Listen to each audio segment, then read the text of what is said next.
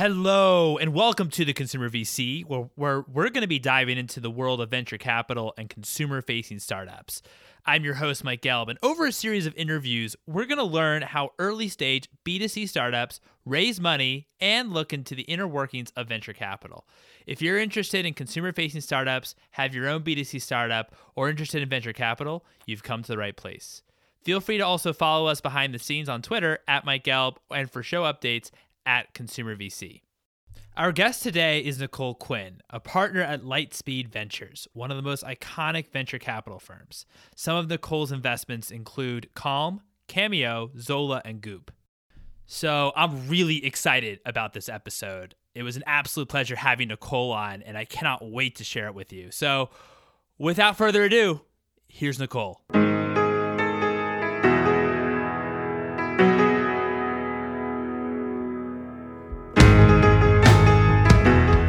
Hey, Nicole, thank you so much for coming onto the show. Thank you so much for having me, Mike. Thank you, Nicole. So what attracted you in the first place to venture capital, and what was the transition like working from Morgan Stanley and going towards early stage investing? I had spent many years at Morgan Stanley, nearly a decade. And during that whole time, I was also angel investing. And so I found myself, as soon as the market closed, I would rush out of the office and go and meet the companies that I had been angel investing in. You know, Morgan Stanley was great. I was an II-rated analyst in retail, and then sort of the general consumer internet world in London and New York.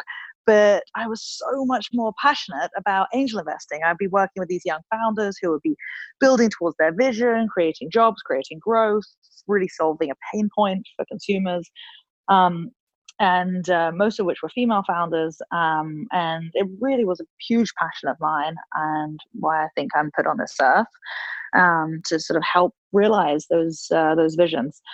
And so I thought, given I'm doing this as my side hustle, how do I make the side hustle the main hustle? And I left Morgan Stanley to go and work with a fintech startup, worked there on the marketing side of things, and then actually started my own startup while at business school out east, pitched that startup to Lightspeed, and that is how I met Lightspeed, and then built a 2-year relationship with them before joining. Wow, that's awesome. So what was the transition like going from angel investing to venture capital? Yeah, it really was a transition, but one that I have been thinking about for a while. I actually was going to start a small fund called Athena VC with a great friend of mine, Adina Hafetz, who actually started a great startup called Divi Homes. And Adina and I were going to run that as a small VC investing in all underrepresented minorities. And it was something that we were excited about. And then I realized that if you look at the numbers, there are more women being funded at the family and friends, pre-seed, seed stage. But then when it comes to later stage investments, that's really where the numbers start to drop off. So Shan, the CEO of Zola, raised her Series D last year in August, and August 2018, and she was at that point the only female founder to have raised a Series D that year. I just looked at those numbers and I realized I could make a much greater impact by investing in terrific founders at all stages. And so I didn't want to just do angel investing. I wanted to be able to do everything from seed all the way through to pre-IPO rounds. It was an exciting transition. Fortunately, I had a wonderful mentor in Jeremy Liu. I do think that VC is an apprenticeship business. And so it was wonderful to be able to learn from somebody who is a Midas investor and just terrific as a thought partner. I think that's a very important point that you bring up about the disparity of investment in women-founded companies versus men-founded companies. I know that a third of Lightspeed's portfolio companies that you've invested in are founded by women, which is way higher than your typical venture capital firm. So what needs to change in the venture capital industry to eliminate this disparity? You are exactly right. A third of Lightspeed's consumer companies have female founders. You have done your research. I love it. And I would say about 70% of my portfolio are companies with at least one female founder. Um, so there's so much we can do. I think that the fact that we're talking about it is number one. The fact that we and so many folks, Silicon Valley and now across the world, are focused on this and want to be investing in truly great founders who happen to be strong female CEOs and founders.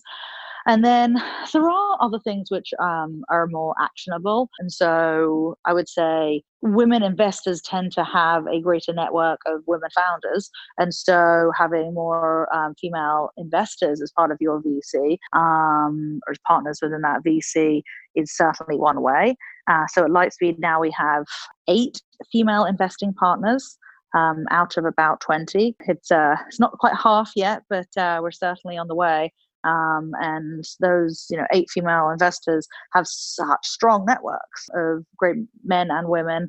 One of my partners, Mercy, just joined us. She was head of growth at Slack.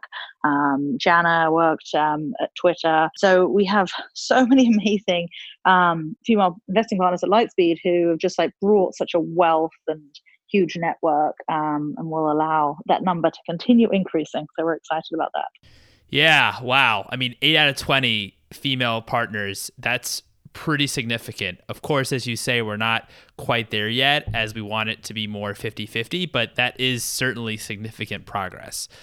Now, flipping gears a little bit and talk about your due diligence process. How do you assess founder market fit or if a company has product market fit? When we're looking at companies, I do love this idea of founder product fit or founder market fit. And so many of the founders that we have spoken to, I think are A, perfect for the company that they're building, and B, perfect for the role in which they are in that company. So take Cameo, for example, started by 3 founders, Stephen, Martin, and Devon, and they are CEO, head of sales, and CTO. These 3 people, I feel were born to run a company, which is Cameo. They are so true to this business. They really live and breathe it. And what Cameo is it's a marketplace for influencers and celebrities to, at the moment, do a video shout out to their fans. But in the future, it's going to be so much more than that. And so it's just a way really to connect with influencers and celebrities. And Devon was, he's the CTO. He's incredible. He used to work at Microsoft. He was also a Vine star. And Stephen, the CEO, used to work at LinkedIn. He has an incredible network. And he is also just such a strong CEO. He's very steady. He's a person who, if he's having a good day or a bad day, you will never know because he is so consistent and strong. He's also a great storyteller, a great person who hires the very best people we possibly can. And Martin, the head of sales, I feel could sell ice to Eskimos. He is brilliant and a huge network. He used to be an agent in the NFL. So they truly have founder product fit, all 3 of them. And then you look at Sophia from Girlboss. I also feel Sophia was made to do this. And the same with Gwyneth Paltrow and Goop. There really is that strong founder product fit that you mentioned. And then the second part of that question is really around how do you know when a startup has product market fit? And with that, we like to look at companies and see leading indicators of a true brand being built. And what does that mean? Those leading indicators to us mean several different things. So maybe it is high NPS score, showing that the customers love this, high referral rate, showing that the customers want to tell their friends about this, high repeat rate, they love it so much they're coming back time and time again, a high organic percentage. And so it's not just finding out about it through Facebook or Instagram advertising, but actually friends are telling one another. And so that word of mouth effect is really strong. There are multiple different things that show us that a true brand's being built. We do look at cohort analysis and different pieces of analysis to kind of show us that every single month, the cohorts are getting stronger and stronger because people are really loving this product. And that's when we get super excited about a particular product and founder. Thanks for bringing up the characteristics that you look for in founders. And I thought those were some excellent examples, as well as some of the metrics that you use for measuring a brand. So what are some of the challenges when it comes to investing in consumer companies?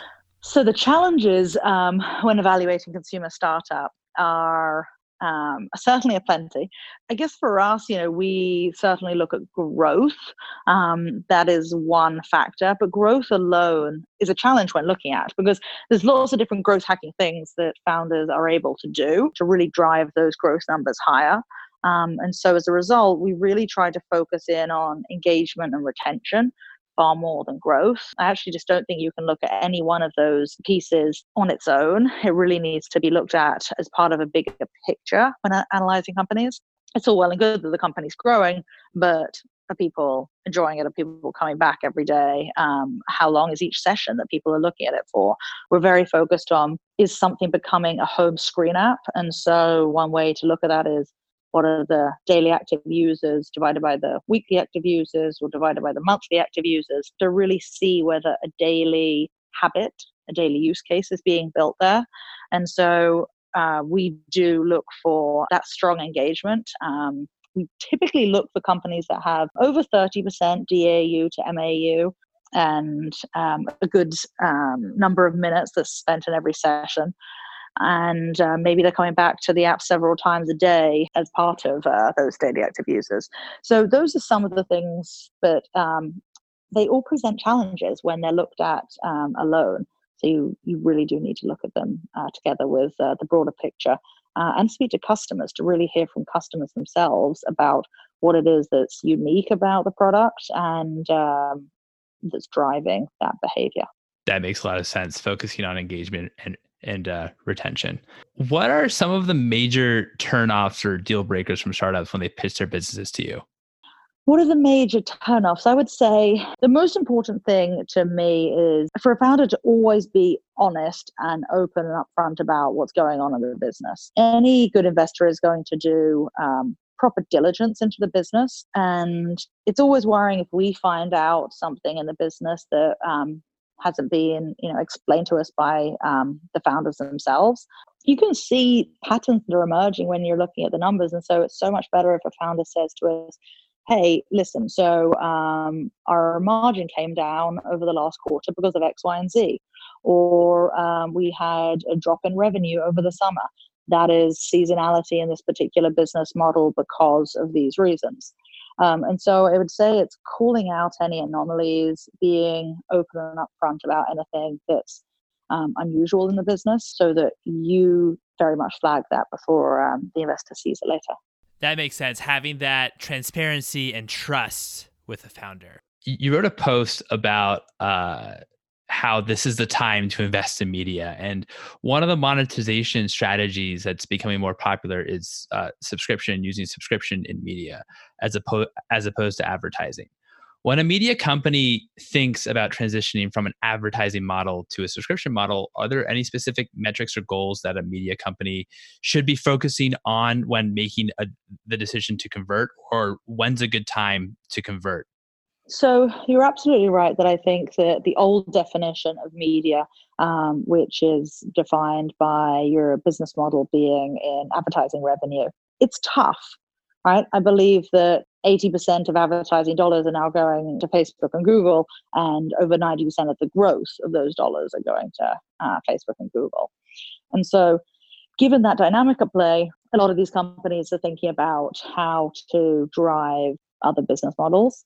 And so consumer subscription to us is really interesting, especially when you look at premium paid content. In the US, we actually take it for granted that the content should be free. We can find it on YouTube and that we can find these pretty terrific podcasts, such as yours, Mike, for free. Whereas in China, the podcast industry is worth tens of billions of dollars. And so people are used to paying for that content.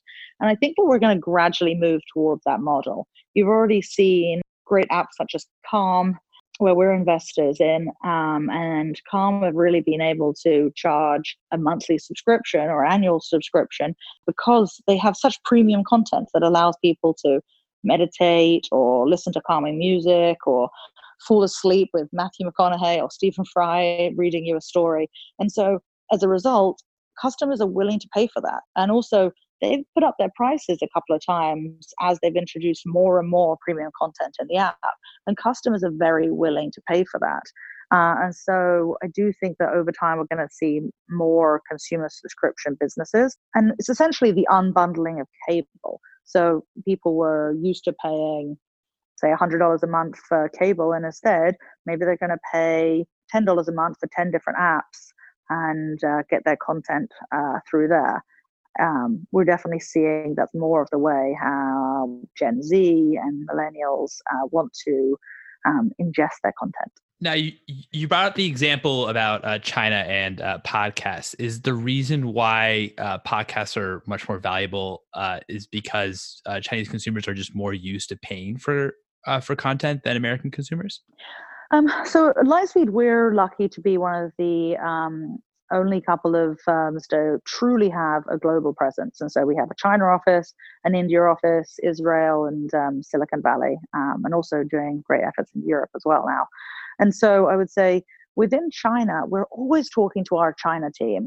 James and Harry over there are some of the very best investors. We're always talking to them about differences in consumer behavior.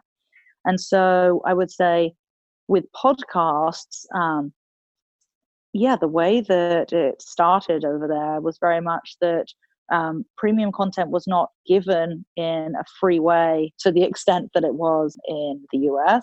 And so people kind of grew up expecting to pay for that kind of content. That's very much part of behavior over there. I would say that, WeChat is another really interesting behavior over in the US, where people have a messaging app akin to WhatsApp, but everybody buys things on there. They have their wallet on WeChat. They are able to purchase all different types of commerce products through WeChat. And then as a result, you have companies like Pinduoduo, which our China team invested in, be worth tens of billions of dollars as a company which sits on top of WeChat and allows commerce to occur on there. And so we're always thinking, is there going to be more of a commerce opportunity through messaging in the US? We have not seen that yet. Doesn't mean it won't come, but there's certainly interesting differences in behavior between consumers, and either it won't come or it will, and we're just a little bit further behind. I love that you brought up Pinduoduo and the convergence of social media and commerce that's happening in China. When conducting due diligence on startups in today's landscape, how do you think about price when evaluating startups as round sizes have continued to increase? So at Lightspeed, this is certainly something we're thinking about. Companies are now staying private for much longer. And we are now into the 11th year of a bull run, and long let that continue. But the interesting thing is that, while companies do stay private for longer, we want to be a trusted partner to them as they go through that journey. So that's why we have our early stage fund as well as our growth stage fund. And our growth stage fund really is to invest in those companies at the later stages. But you're right, we are certainly seeing valuations creep up as a result of these larger rounds, as a result of more funds being raised. There's just more money in the ecosystem overall. I'd also say you're seeing a lot of public long onlys or hedge funds move downstream into private, more VC territory. And so they're bringing more money into the ecosystem as well. And so as a result, valuations are moving up. And that's something that we're all very much aware of. But for Lightspeed in particular, we want to be that trusted long-term partner that's there for companies in the good times and the bad times. So trying to be very much consistent. Lightspeed was formed in January of the year 2000. And so we were there for people in the very, very good times, and then less than a year later through the tough times. So same thing in 2008, 2009. We really want to be there as a trusted capital partner and thought partner as prices do move around. So that's something that's important to us. And I'd imagine as an investor, time allocation across your portfolio is rather difficult, just because you only have a limited amount of time.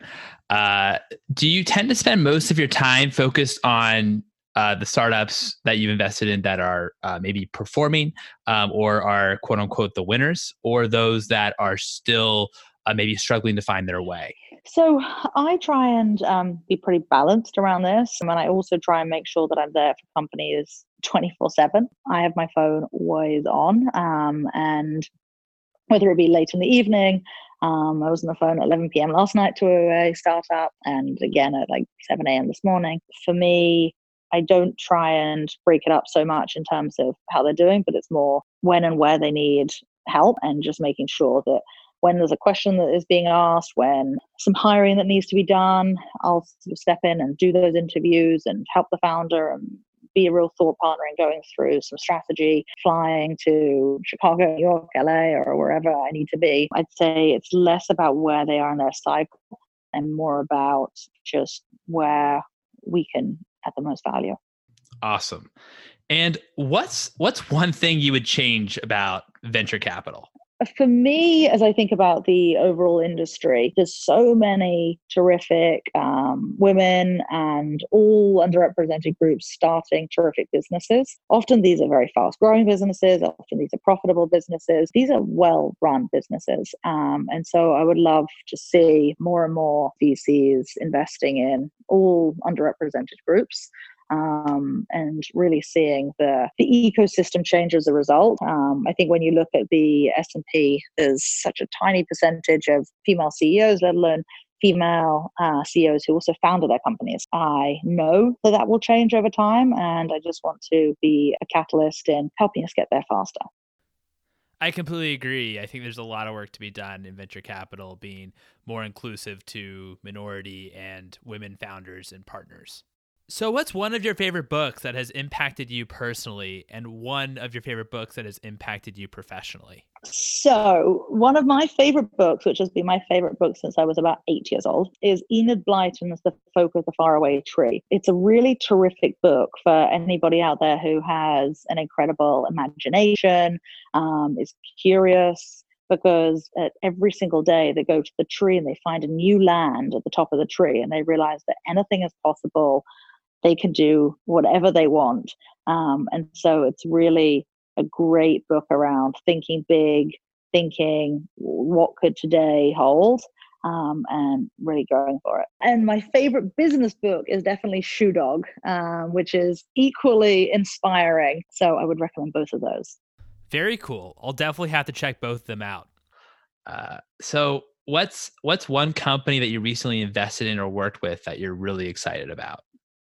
So there is a company which we invested in over a year ago, and it just launched last week, which is Lady Gaga's business, House, Haus. So houselabs.com. And House is a beauty business, which has started with cosmetics and will go into a full array of beauty products. And what's been special about this company is really building it with Lady Gaga. She always likes to say, this ain't no licensing deal. This is very much her company. She says, I have my fingerprints all over this company, so much so it's a crime scene. And I mean, she is so passionate about this. There is not a single color or product or brand model or anything to do with the company that has been decided on without her being a part of that decision. So she's hugely involved, and has hired every single executive in the company. The CEO, Ben Jones, is somebody that we used to work with at the Honest Company for many years. He is a terrific CEO. Also CAA introduced us, and they have been a wonderful partner. I think that this is definitely one that people should check out and take a look at, because it's going to be one to watch. Yeah, I was reading about House Laboratories and Lady Gaga and her mission of making makeup more affordable. I think it's really, really cool. That's a really good point because people often ask why we partnered with Amazon, and everything about this brand is really democratizing beauty. So, as you say, the price points are affordable so that everybody can get them. We partnered with Amazon so that her fans in Japan and England, as well as in the US, can get them. And so I think it's really special to think about a brand that is really available to everybody. Yeah, it's really cool what she's building. So what's one company that you should have invested in, but you didn't? Great question. And I feel like there will be lots of people who will have a similar answer. But we spent time with Glossier about 3 years ago. Everything that I look for in terms of that leading indicator of a true brand being built is something that they have done. So that's certainly one on the commerce side. And then on the gaming side, it was 2015 when we sat down with a company and they did not have the game that we know of it as today, but it was Niantic Labs said, we're thinking about doing a strategic partnership, which was very smart of them to do, that with Nintendo before launching Pokemon Go. And so that would certainly be the second one that I wish that we'd invested in. Wow. Thank you for sharing those two stories. So what's one piece of advice that you have for consumer companies looking to raise capital? I always say when you're thinking about storytelling, when you're thinking about hiring, when you're thinking about any aspect of your business, really think big in that storytelling, because this is not just what are you doing for the next year. This is you building this hopefully over the next decade and what the world will look like as a result of having your company in it. So all the very best companies have all started with actually a smaller market, like eBay and Beanie Babies, or Uber and Black Cars, or Airbnb and Sleepy on Couches. But they've expanded into a huge market. And so I love that idea of thinking big, thinking about really creating a market, transforming a market. And that's the advice I would give to founders when talking about your startup. Thinking big, I think that's excellent advice because, this is a company that you're going to be building for years and years. Well, Nicole, thank you again for coming on to the show. This has been absolutely terrific. Thank you so much for having me, Mike. This was fun. And there you have it. It was an absolute pleasure having Nicole, and I really appreciate her sharing her insights and coming onto the show. If you want to keep an update on Nicole, you can catch her on Twitter at Nick_Quinn. That's NIK_QUINN. If you enjoyed the episode, which since you're still listening, hopefully you have, we would love it if you could rate, review, and subscribe on your podcast app.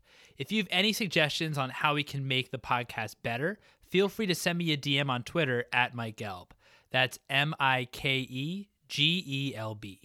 If you want to follow along behind the scenes, you can also follow me on Twitter at Mike Gelb and at ConsumerVC. You are also welcome to check out www.theconsumervc.com, where you can find all episodes. Thank you again, and until next time.